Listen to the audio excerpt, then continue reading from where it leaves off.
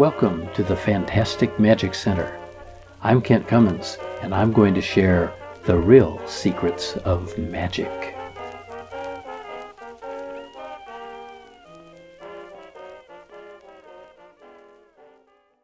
Merry Christmas! This is episode 25 of Tales from the Fantastic Magic Center, and December 25th was Christmas, and I am delighted to use this episode to tell you about a Christmas illusion, what I call the Santa Claus illusion, although it actually wound up being a fireplace.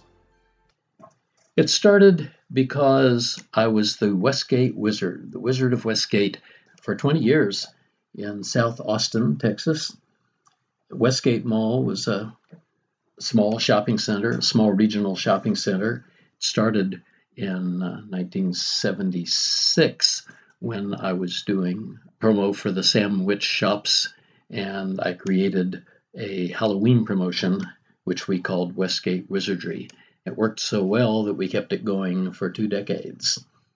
At one point, the mall management said, "Wouldn't it be cool if you could produce Santa Claus by magic?"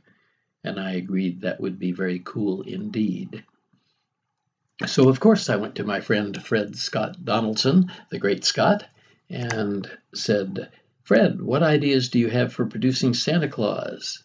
And he said, if you've been listening to these podcasts, you already know what he said. He said, "Make a giant square circle." And I said, "Oh, good grief, Fred. No, we need some really Christmassy way to produce Santa Claus." And I did some research in my books on illusion and illusion building and some of the ideas from some of the magazines, especially Genie magazine. And I saw some various ideas for how to produce Santa Claus. And they were all interesting, but I didn't think any of them would work particularly well at Westgate Mall. You see, Westgate Mall, I could build a stage, but I didn't really have the ability to build a big stage that would effectively hide the props or hide Santa until it was time to produce him. So I started thinking, I thought a fireplace would be really good. If I had a fireplace with a chimney coming out of the top of it, and we could show the fireplace empty and then produce Santa's helper and then produce Santa Claus. Well, I started building with corrugated cardboard. Again, if you've been listening to these episodes, you've heard me talk about Victory Carton Illusions, a book by U.F. Grant that suggested building major magic stage illusions out of corrugated cardboard, basically refrigerator cartons, that sort of thing.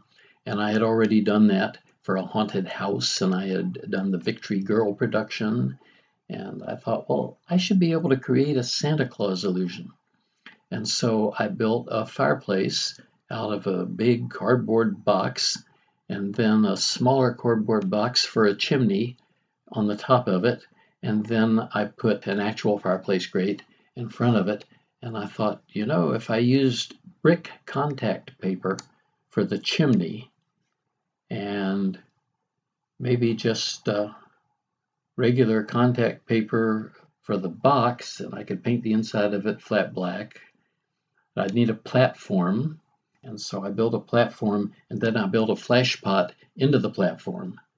The switch for the flash pot was inside the fireplace, so that if Santa Claus were hiding in there somehow, he could push the switch and then appear. The interesting thing to me about this illusion is that we decided to do it in the round.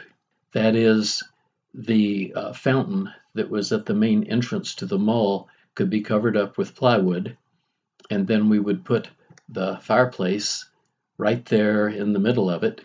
Families and kids could sit all around it, and in fact could even sit up on the stage where they could touch the fireplace. So it didn't seem likely that anything could be hidden in it or that there could be any trap doors. Certainly there was no backstage or anything. We rehearsed it quite a bit, tried different things, and by golly, it worked. What it looked like to the audience was just there was a fireplace sitting there as part of the decorations. We probably had some twinkle lights on it somewhere. And I put stockings across the chimney with the names of the mall management on the stockings. And it looked pretty good. And I came out in cape and top hat as the Wizard of Westgate. I lifted up the chimney and showed that it was empty. You could see inside the fireplace that it was empty. There was a red flickering bulb inside, and that allowed you to see the inside of the fireplace. And then I could lift up the chimney and show that it was empty, put the chimney back, have the kids sing, "Here Comes Santa Claus." All of a sudden, there was not Santa Claus, but Santa's helper. And that was my daughter, Carolyn. And she was in a Santa's helper costume. And she came out, and the two of us probably rolled the whole platform around. The platform was quite strong, and it was on casters. And so we were able to, if we didn't roll it all the way around, we at least showed it from left to right, showing people that the fireplace was in fact empty. When all the kids sang, "Here Comes Santa Claus," all of a sudden there was a puff of smoke right inside the chimney, and Santa himself came out of the fireplace. We moved the grate so that he could just crawl right out. He said his ho ho ho's and said, "I'll see you boys and girls down at my throne in just a little bit." And he walked down the mall and sat in his throne. The kids lined up and told Santa what they wanted for Christmas. Of course, what I wanted for Christmas was a fireplace illusion that worked. By golly, I had it. But here's the funny thing. In effect, the fireplace was a box, a square, and the chimney, although square, was like a tube, the circle. I actually had built a version of a square circle. Fred, you silly man, you always had the ideas. I was fortunate to be friends with Ben Sargent, who did the editorial cartoons for the Austin American-Statesman, and he drew wonderful pictures that we could use, cartoon-like pictures of Santa coming to town in the magic fireplace. Of course, I have friends that are photographers. They took wonderful pictures. We had a confetti cannon that went off because, if you're going to produce Santa Claus, you ought to have a confetti cannon. My friend Lisa Chernow, who was my desktop publisher, who did a lot of my marketing, had a friend who was an artist who did coloring book art. So we created a special Merry Christmas Wizard of Westgate Santa Claus coloring book that we gave away to the kids.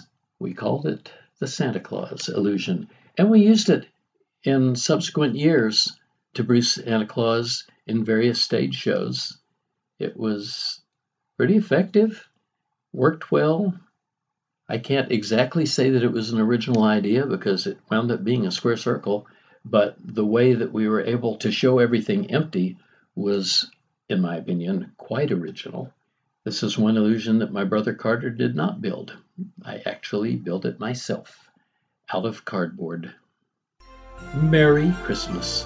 Ho, ho, ho. It's coming to the end of this year and the beginning of 2023. Happy New Year. And you may be wondering, well, what's he going to talk about in 2023? Well, believe it or not, there's still some more of the big illusions to talk about. There's Hocus Pocus Hyundai, for example, and the Stocks of Zanzibar, one of Houdini's illusions. And, well, you'll just have to tune in next week to find out the next part of the story. I'm Kent Cummins. Join us next time for more tales from the Fantastic Magic Center. And if you'd like even more information, well, join us on our website, fantasticmagiccenter.com.